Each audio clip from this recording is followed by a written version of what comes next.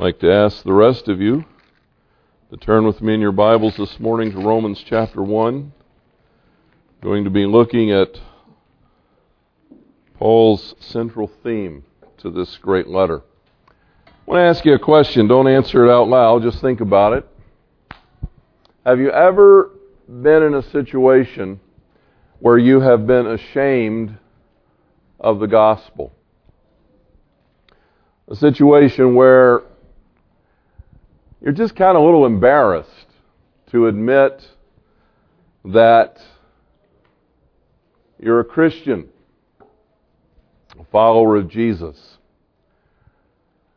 Maybe people were speaking out derisively or critically about your faith and they didn't know where you stood and you felt put on the spot. Didn't know what to say. Maybe people were ridiculing the Bible or making fun of the faith. Maybe you've been asked to offer a prayer somewhere and you found out it was inappropriate to use the name of Jesus in that venue. I read a story about a well-known and successful pastor in Chicago, successful in the sense that their church has now reached out to many thousands of people throughout the inner city. And he said at the time he was pastoring about 16 people in a little tiny storefront down in the inner city, and somehow or another someone had gotten his name as a Moody graduate working in the inner city, and he was asked to give the prayer at the graduation exercises for the University of Chicago. And he appeared and was appropriately attired in his graduation gown and his degree and all the other dignitaries that were on the platform. And he said, as I was going up the platform, I was to be the first person who spoke after the welcome to pray the invocation.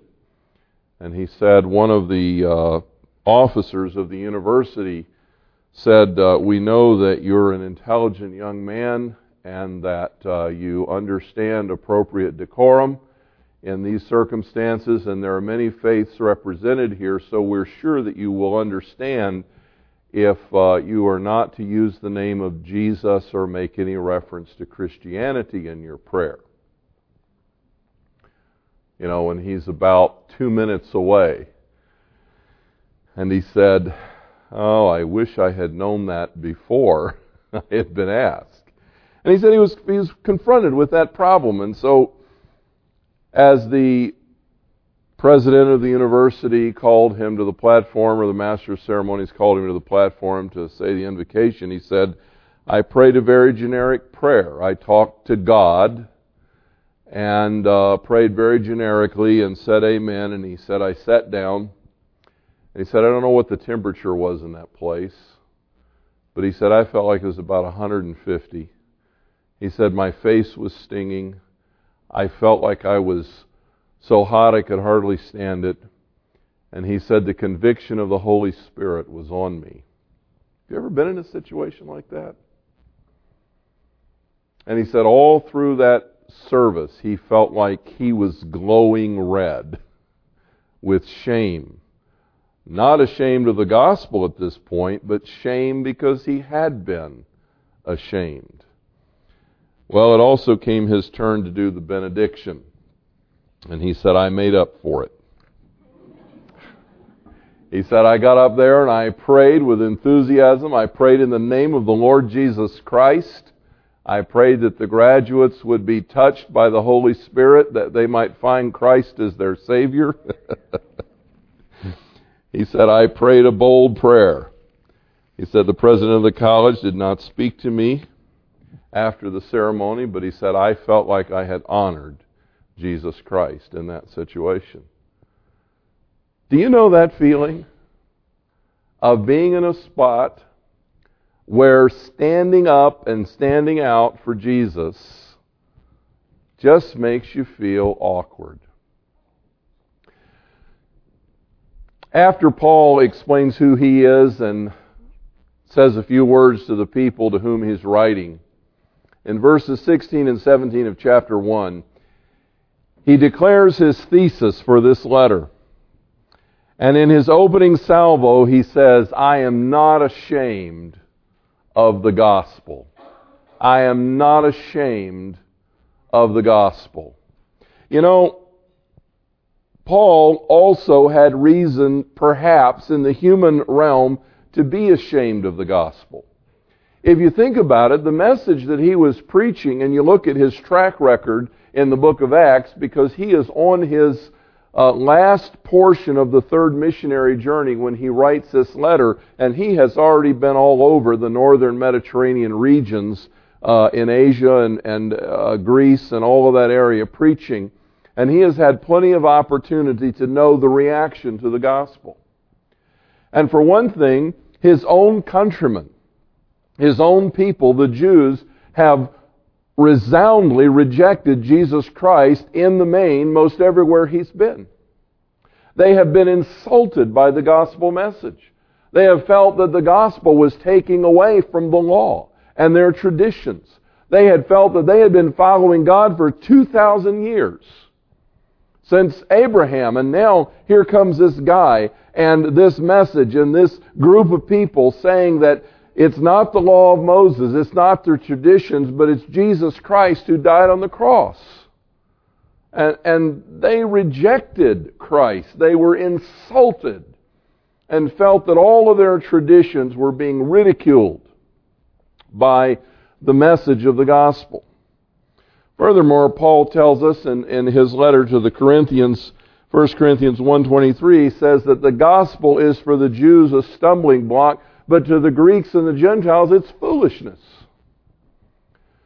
You know, some people feel that Paul made an error on Mars Hill in Athens when he preached the gospel to adopting the kind of the mindset of the philosophers and saying you have this statue to this unknown God. Let me tell you about him.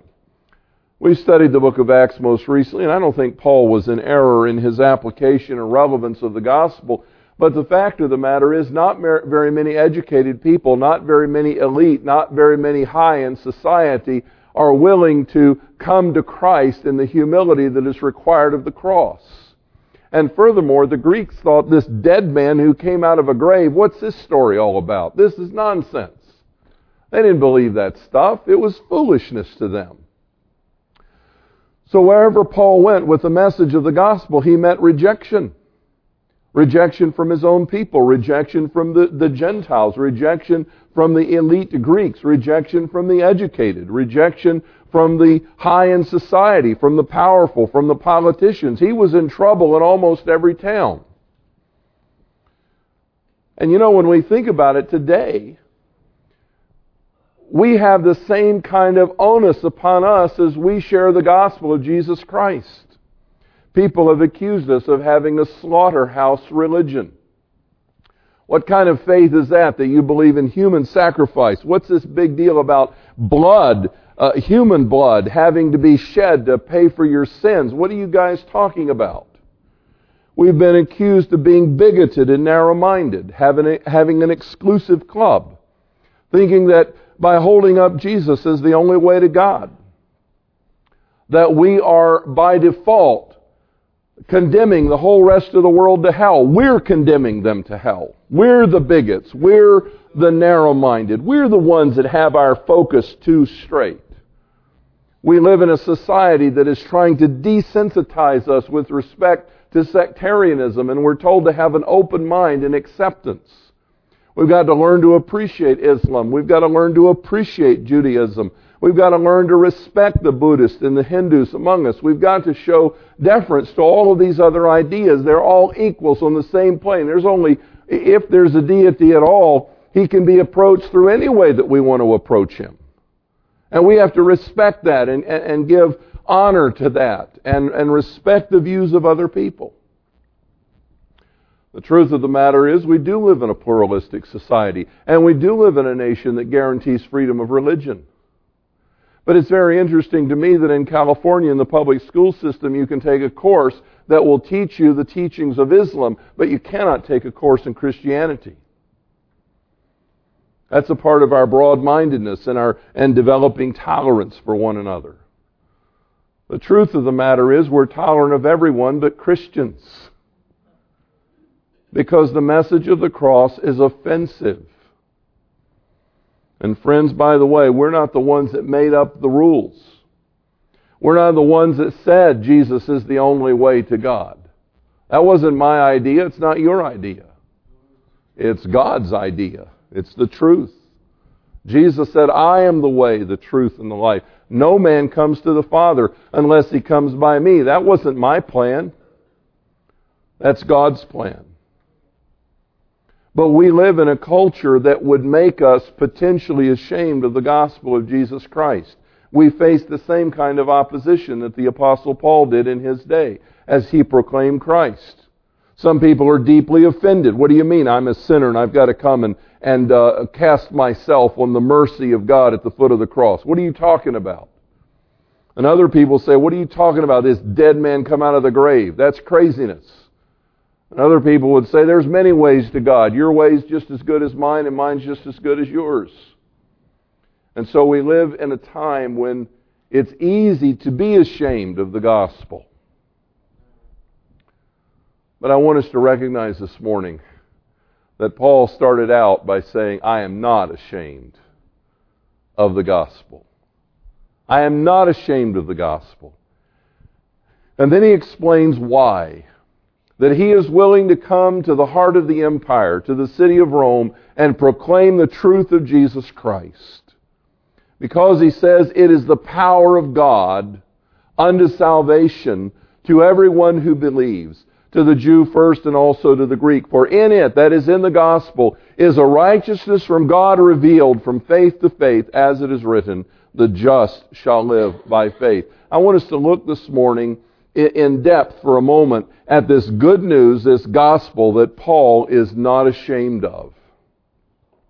First of all, he says, it is the power of God unto salvation.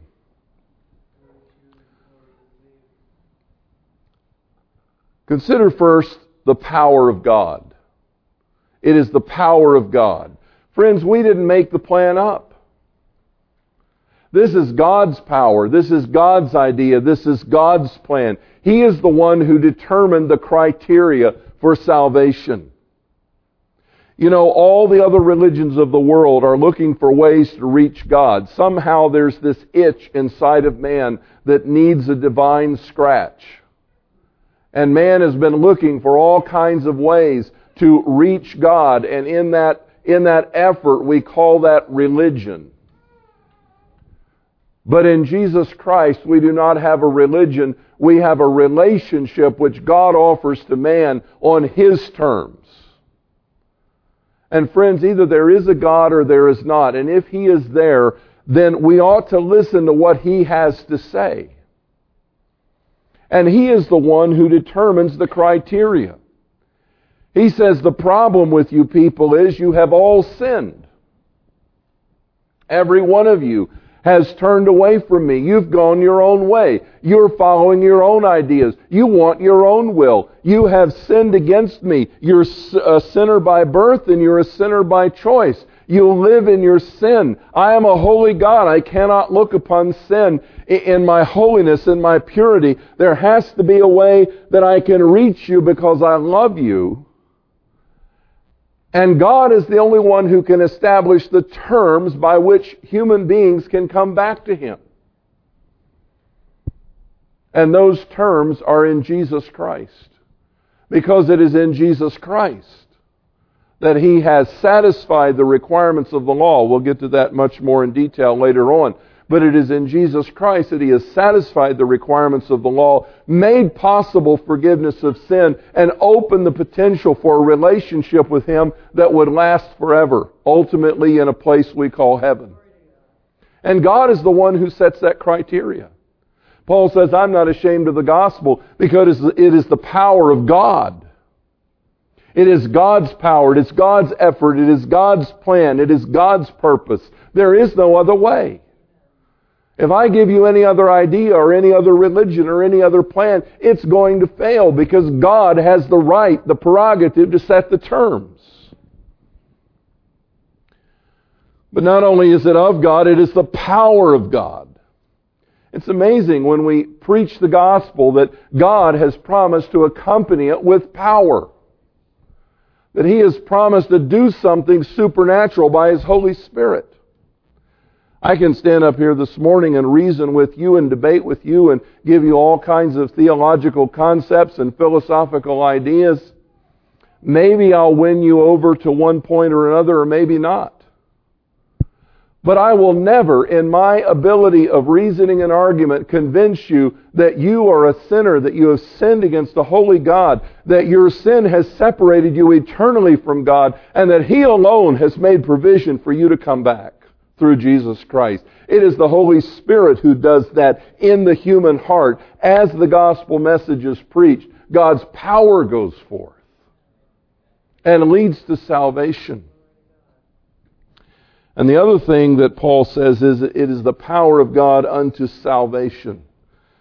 We need to explore that word a little further. We're going to be looking at it again in depth as we go through the book of Romans. But salvation we have come to equate with going to heaven. It means I don't go to hell, I get to go to heaven. That's salvation. But salvation is a much broader meaning than that. Salvation comes from the root word sozo, and it means to heal. It means to restore or to recover something that has been lost. The gospel word redemption is closely associated with salvation. And redemption, to redeem something, is to go and recover it for its original purpose. If you think about Adam and Eve in the garden before they sinned, and you think about what that situation was like, here is a perfect environment. Here is a perfect paradise. There's no sin in Eden at this point. And because there's no sin, there's no sickness. There's no pain. There is no threat of illness. They never knew what a fever was like. They had not had a headache. They had a perfect marriage. There was no conflict. They had complete unity. There was harmony of relationship. There was no anxiety. No one needed Valium in the Garden of Eden. There was no fear. There was no gastric distress from tension. They did not have mental problems. They did not have emotional abuse. It was a perfect paradise. And every single day, God walked with them. Intimate, up close, personal, and fellowship. And there was no death. There was no death. Before sin entered the world, there was no death. We'll study that in Romans chapter 5, but you think about that for a moment. I don't care how old you think the earth is. You can think the earth is as old as you want to think. But you've got to recognize that in the Garden of Eden, there was no death before there was sin. Nothing died. There were no hawks swooping down on the rabbits and ripping them to shreds. There was no fear in all of the kingdom because it was a perfect paradise. You get a glimpse of that when Isaiah talks about the millennial kingdom, and he says that the wolf will lay down beside the lamb. The children will play at the mouth of the poisonous snake's den. And there will be no death and no harm, in essence, in my kingdom. And a person at 100 years of age will be considered young. How many of you think you'll be considered young at 100 years of age right now? I'm only just a little over halfway there, and I don't feel young. Salvation, my friends, is redemption and restoration. The sufficiency of the gospel of Jesus Christ saves us. Not just from hell into heaven. Did you realize that that is merely the byproduct of redemption? Once we are restored to right relationship with God and we have fellowship with Him and His Spirit lives in us, where can we go but heaven? Heaven is not the goal. The goal is relationship. The goal is restoring what was lost, coming back to God, having fellowship with Him, being in communion with Him.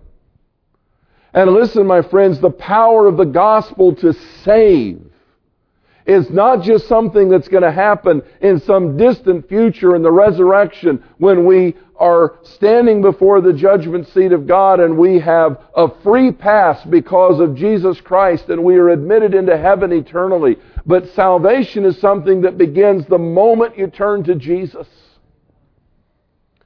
He is the one who is sufficient to change your mind, to change your heart, to change your emotions, to deal with your life. He is the one to bring healing. Maybe you were abused as a child and your emotions have been damaged because of that childhood abuse. My friends, Jesus is sufficient to heal you. He is adequate to free you from those damaged emotions. Maybe you have been stressed in your life and your mind has been at the point of cracking and breaking. Jesus is the one that can put your distraught feelings back together and unscramble those lost thoughts and bring your mind back under control. He is the one that can heal you from your addictions. He is the one that can deliver you from your bondage. He is the one that can take you out of the miry clay of your life and the distress and the confusion and the frustration and set your feet upon a rock and make straight paths for your feet. He is the one that can heal your marriage. He is the one that can heal relationships. He is the one that can build the bridges between human beings and restore love where animosity and hate and frustration have reigned. He is the one that can recover and restore and heal and make right. Jesus is sufficient.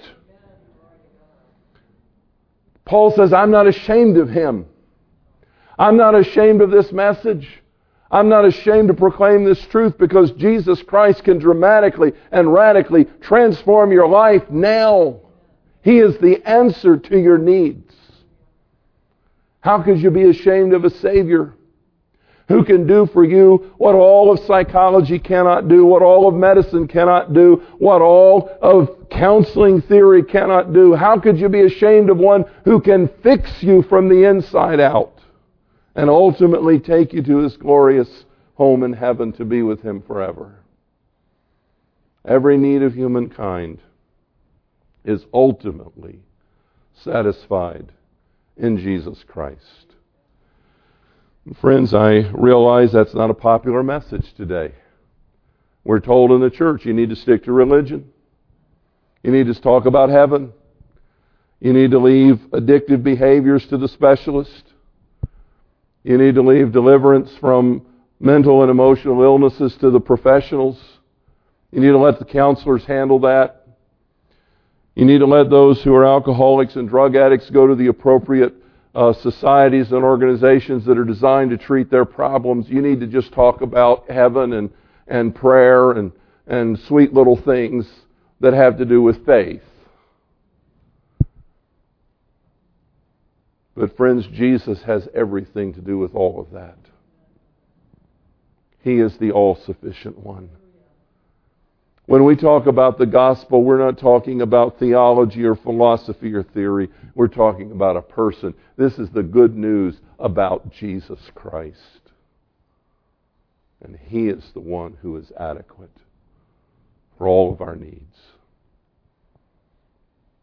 Paul says, I'm not ashamed of this gospel. It is the power of God unto salvation to everyone who believes. And here's a beautiful thing. What does it take to avail yourself of this mighty power of God?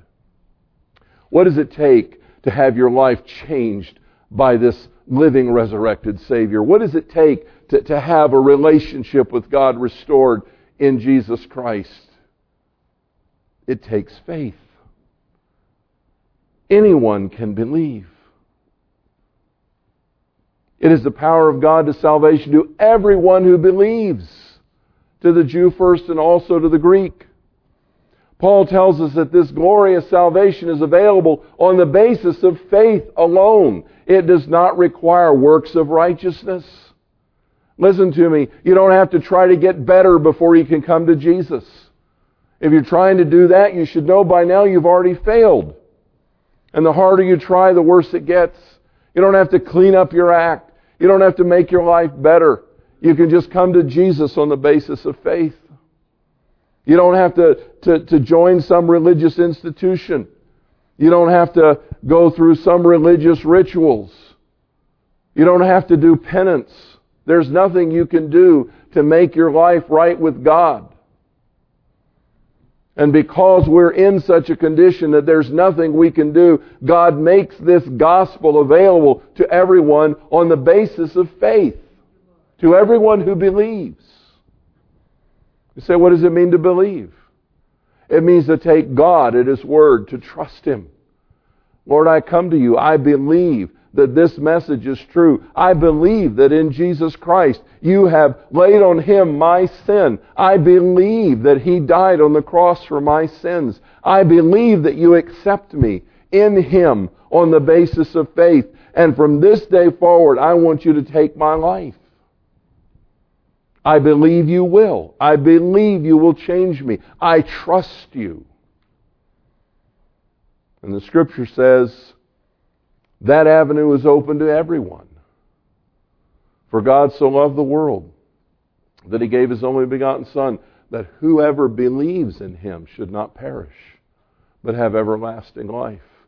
Jesus said, whosoever will may come. The gospel is open and available to everyone on the basis of faith. What is it about this gospel, this message that is such wonderful news?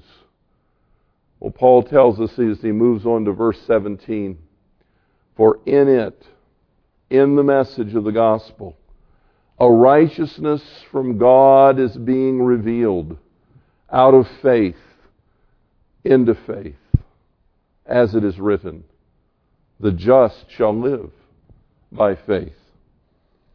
What does that phrase, the righteousness of God, mean? There are three possible interpretations.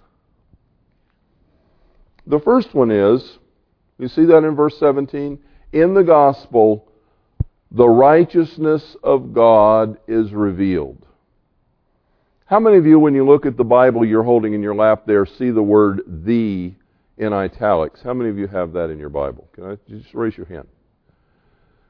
How many of you don't have the word "the" there at all? Okay, there's a couple.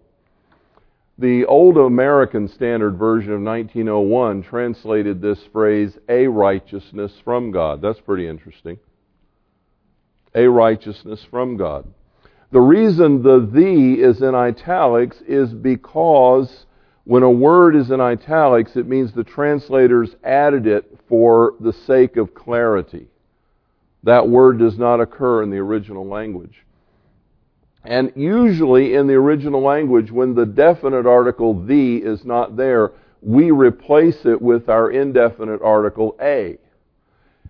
In the gospel, a righteousness from God is revealed, or a righteousness of God is revealed.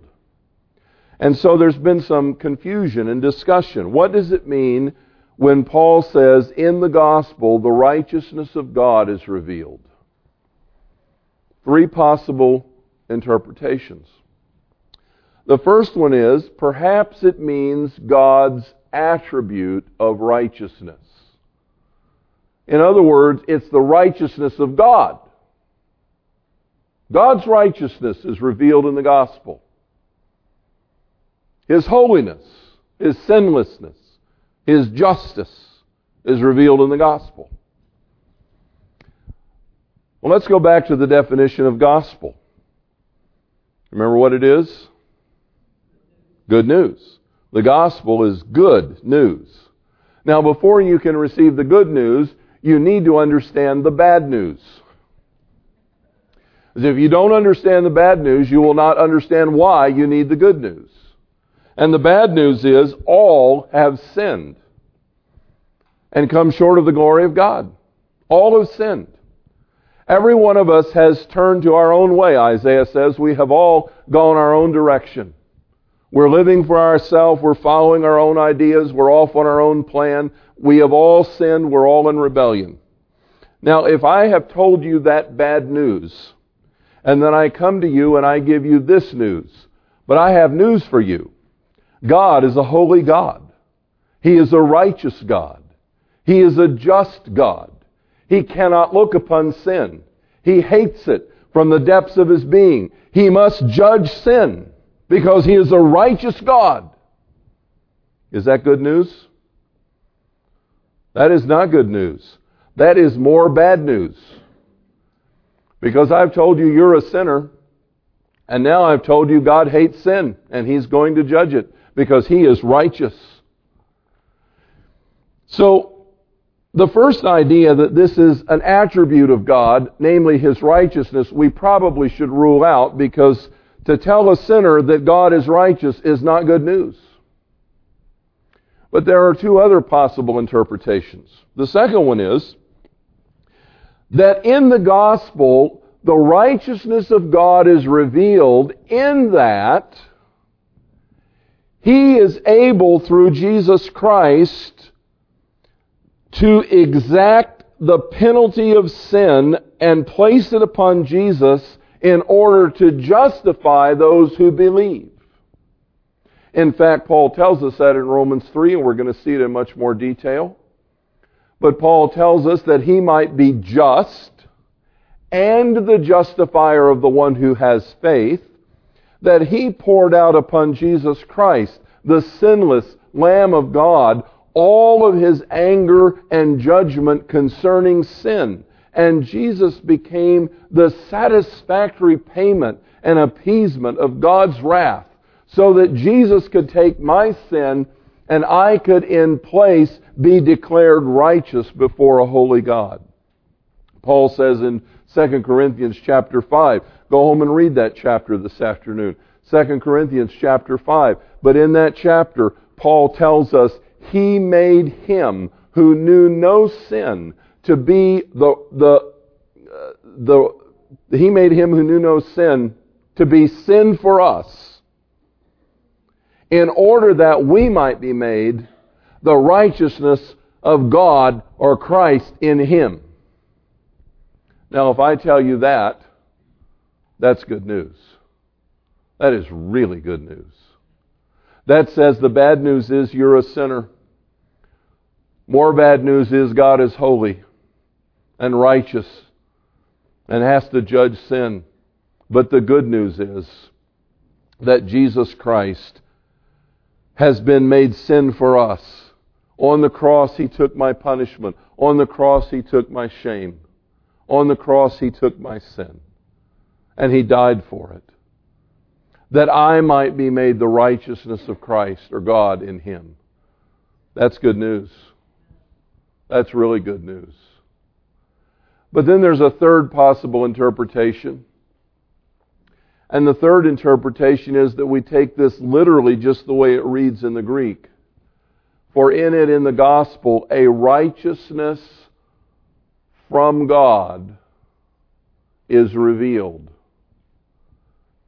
Now, if I tell you that you're a sinner and that you stand guilty before a holy God and that there is no way that you can work off your sin, there's no way you can atone for what you've done wrong.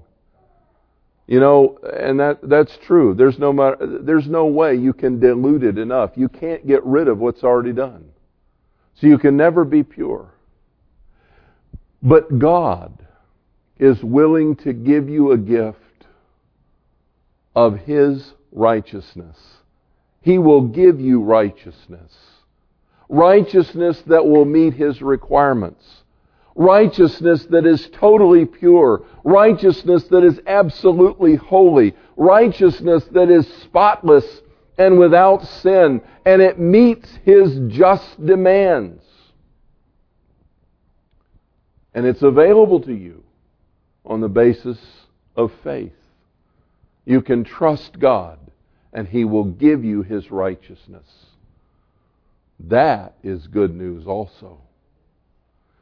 And probably the truth lies somewhere in the midst of both of them, because Paul, of the 8 times that Paul uses this phrase, the righteousness of God, 7 of those times occur in Romans, and he emphasizes different aspects of it each time it comes up. Here is the essence of the gospel message. That in Jesus Christ, the good news is revealed. That God is offering to us a righteousness that meets His requirements on the basis of faith, and that you can have it if you will trust Him.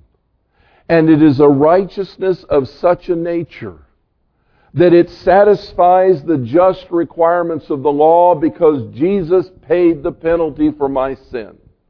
God is not winking at my sin. He's not pretending it isn't there. He's not just doting on me and overlooking it and saying, I know you tried hard, you made some mistakes, but I'm just going to let those go. He says, look at the cross. Look at the cross. Look at the sinless, spotless Lamb of God. Look at Him hanging there. See the blood dropping to the ground. That's the price of your sin.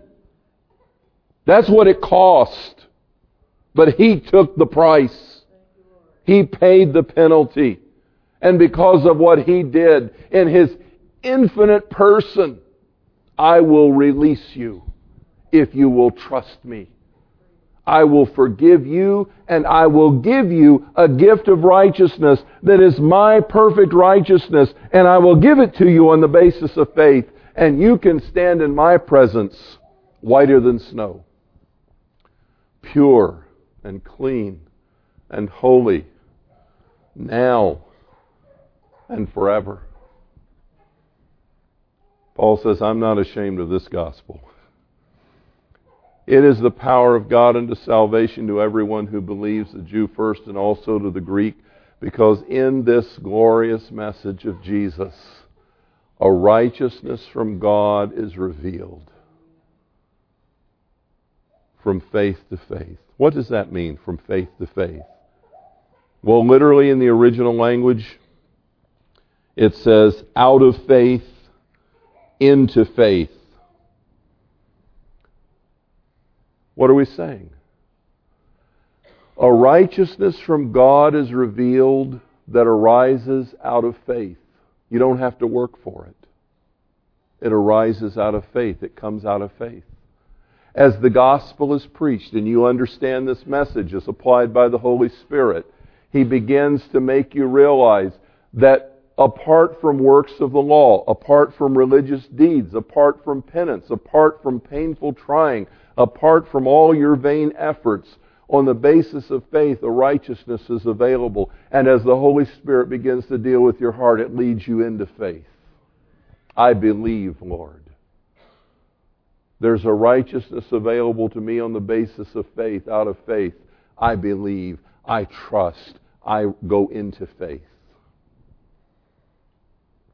As it is written, the just shall live by faith, not by works, but the just shall live by faith. A couple of weeks ago, we were meeting with our leadership team and other leaders in the church and staff, and our guest speaker brought a video with him, and he showed us the testimony of a young woman who had, by her own admission, just had an incredibly rough and perhaps adventurous, if you want to use that term, life. She said very straightforwardly, I searched for meaning in everything. And she was of an appearance of a lifestyle that had pursued everything. And she said, I tried all kinds of religions. I tried meditation. I tried sexual relationships. She said, I tried everything there was to try.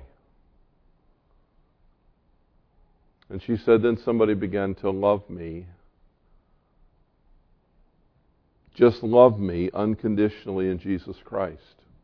And share with me the good news of Jesus. And she said, one day, I went home and decided to talk to this God that I wasn't even sure was there. And she said, I got on my knees and I was going to talk to Him about this gospel message, this good news. And she said, as I started to pray, she said, they say your life flashes before your eyes before you die. She said, mine flashed before my eyes before I prayed. And she said, in an instant, she said, I saw every man I'd ever slept with. She said, I saw every sin I'd committed. She said, I saw every religion I had dabbled in. She said, I saw everything that I had ever done in pursuit of meaning that was offensive to God. Friends, no one can do that but the Holy Spirit. You can argue with people. You can debate with people. You can try to use all of the best apologetics with people. But in the final analysis, you will never convince anyone to follow Jesus. And if you do succeed, perchance, in doing that, all you've done is gotten a head follower. You've obtained mental assent. You cannot convince a person that they have sinned against a holy God in the root of their being. You cannot expose it the way the Holy Spirit can. But Paul says when the gospel is preached, God does this. The power of God goes forth in the message. And it's not a human-to-human transaction that is going on, but the Holy Spirit of God is accompanying the proclamation, and He is getting into the heart. And this woman bowed on her knees in her room, and she said, I saw my sin. No one could ever have persuaded her that all of that was sin. And then, and here's the truth about the gospel, she said, in the midst of seeing my sin for what it was, she said, I saw a God who loved me and wanted me for His own. And she said the tears began to flow. Only God can, in the same moment of time, show you how guilty you are before His holiness and also make you know how much He loves you. Only God can do that. Total love in the midst of your total sin. And she said, I invited Jesus to come into my life, to forgive my sin. I turned from it, and I asked Him to make me a new person and to take over. She was giving her testimony because the church she belongs to, she's become a spiritual leader. God has healed her emotions. God has healed her past. God has taken away her addictions. God is in the process of making her to look like Jesus. God has set her feet upon a straight path. He has planted her upon a rock. This is the power of the gospel. You can't argue people into faith. But as you proclaim to them the good news, that in the gospel, God reveals a righteousness that He will give you on the basis of faith, and that Jesus Christ has the capacity to transform your life, to free you from your addictions, to heal you from your bondages, to restore your broken and damaged emotions, to put your mind back together, to liberate your spirit, to give you maturity, to set you upon a straight path, to heal relationships, to give you peace with God, to put you in relationship with Him that will last forever. The Holy Spirit of God will come into that heart and into that life and make the transformation. It is the power of God unto salvation. and I am not ashamed. We're going to see in weeks to come how the love of God is unfolded in the gospel that frees us from the penalty of sin, liberates us from the power of sin, releases us from the bondage of the law, and frees us from the fear of death, and leads us to the confidence of God for all eternity. Has God been speaking to your heart this morning? If you're here today and you're a believer, my prayer is that we will not be ashamed of the all-sufficiency of a fully adequate Savior who will do all for us. And if you're here this morning without Jesus Christ, is the Holy Spirit dealing with your heart? Do you sense that God is confronting you in your heart? Do you sense the witness of the Spirit saying what that guy up there has been saying is true? I am the Alpha and the Omega. I am the living one. I was dead, but now I'm alive forevermore. My name is Jesus. This is the truth. Is God dealing with your heart? He wants you to come home to Him today. He wants to change your life.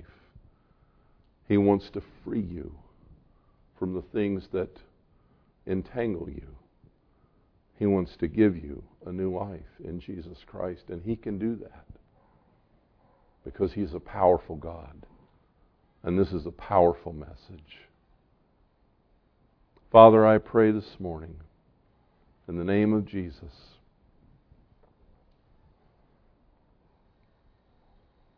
that for those of us who know You, this morning You would encourage us that we have no reason to be ashamed of the gospel. I know we're ridiculed. I know we're mocked. I know we're told to pipe down and give room for other beliefs. But oh God, we hold in our hearts and in our minds the truth of Almighty God, a treasure in these earthen vessels. Teach us how to love and accept other people while at the same time holding forth the truth that Jesus Christ has died for them. And He is the only way back. Give us boldness that we will not be ashamed of the gospel, because Jesus can change their life. And Father, I pray this morning for anyone who is in this room who has never made that decision to trust You. Lord, would You right now in this moment speak to their hearts? You have promised when the word is preached, the gospel is proclaimed, that Your Holy Spirit will accompany it with power. And I want to ask You to do what I cannot do and what no one in this room can do. I want to ask You to go right to the heart of any person in this room without a personal relationship with Jesus Christ. And right now, by Your Spirit, reveal to them the truth of what has been said. Expose their sin so that they can see clearly how they have offended You, and at the same time reveal Your love so that they can see how much You care for them, and give them in this moment faith to believe, to trust You, that if they will turn their life over to Jesus Christ, He will forgive their sin and heal their broken heart and restore their life and set them on a path that will lead to glory and eternity in Your presence forever. You love them, Lord. You have loved them with an everlasting love. Now, in Jesus' name, speak to their heart and communicate that truth. And if God is dealing with you in that way right now where you sit, you can make that transaction by agreeing with God that you are a sinner, acknowledging from your heart that Jesus has paid the price, and embracing Him with all your being, to trust Him and follow Him from this day forward. And He will be faithful to His word and do what He has promised. Lord, we ask for this in the blessed name of Jesus Christ and for His glory. Amen.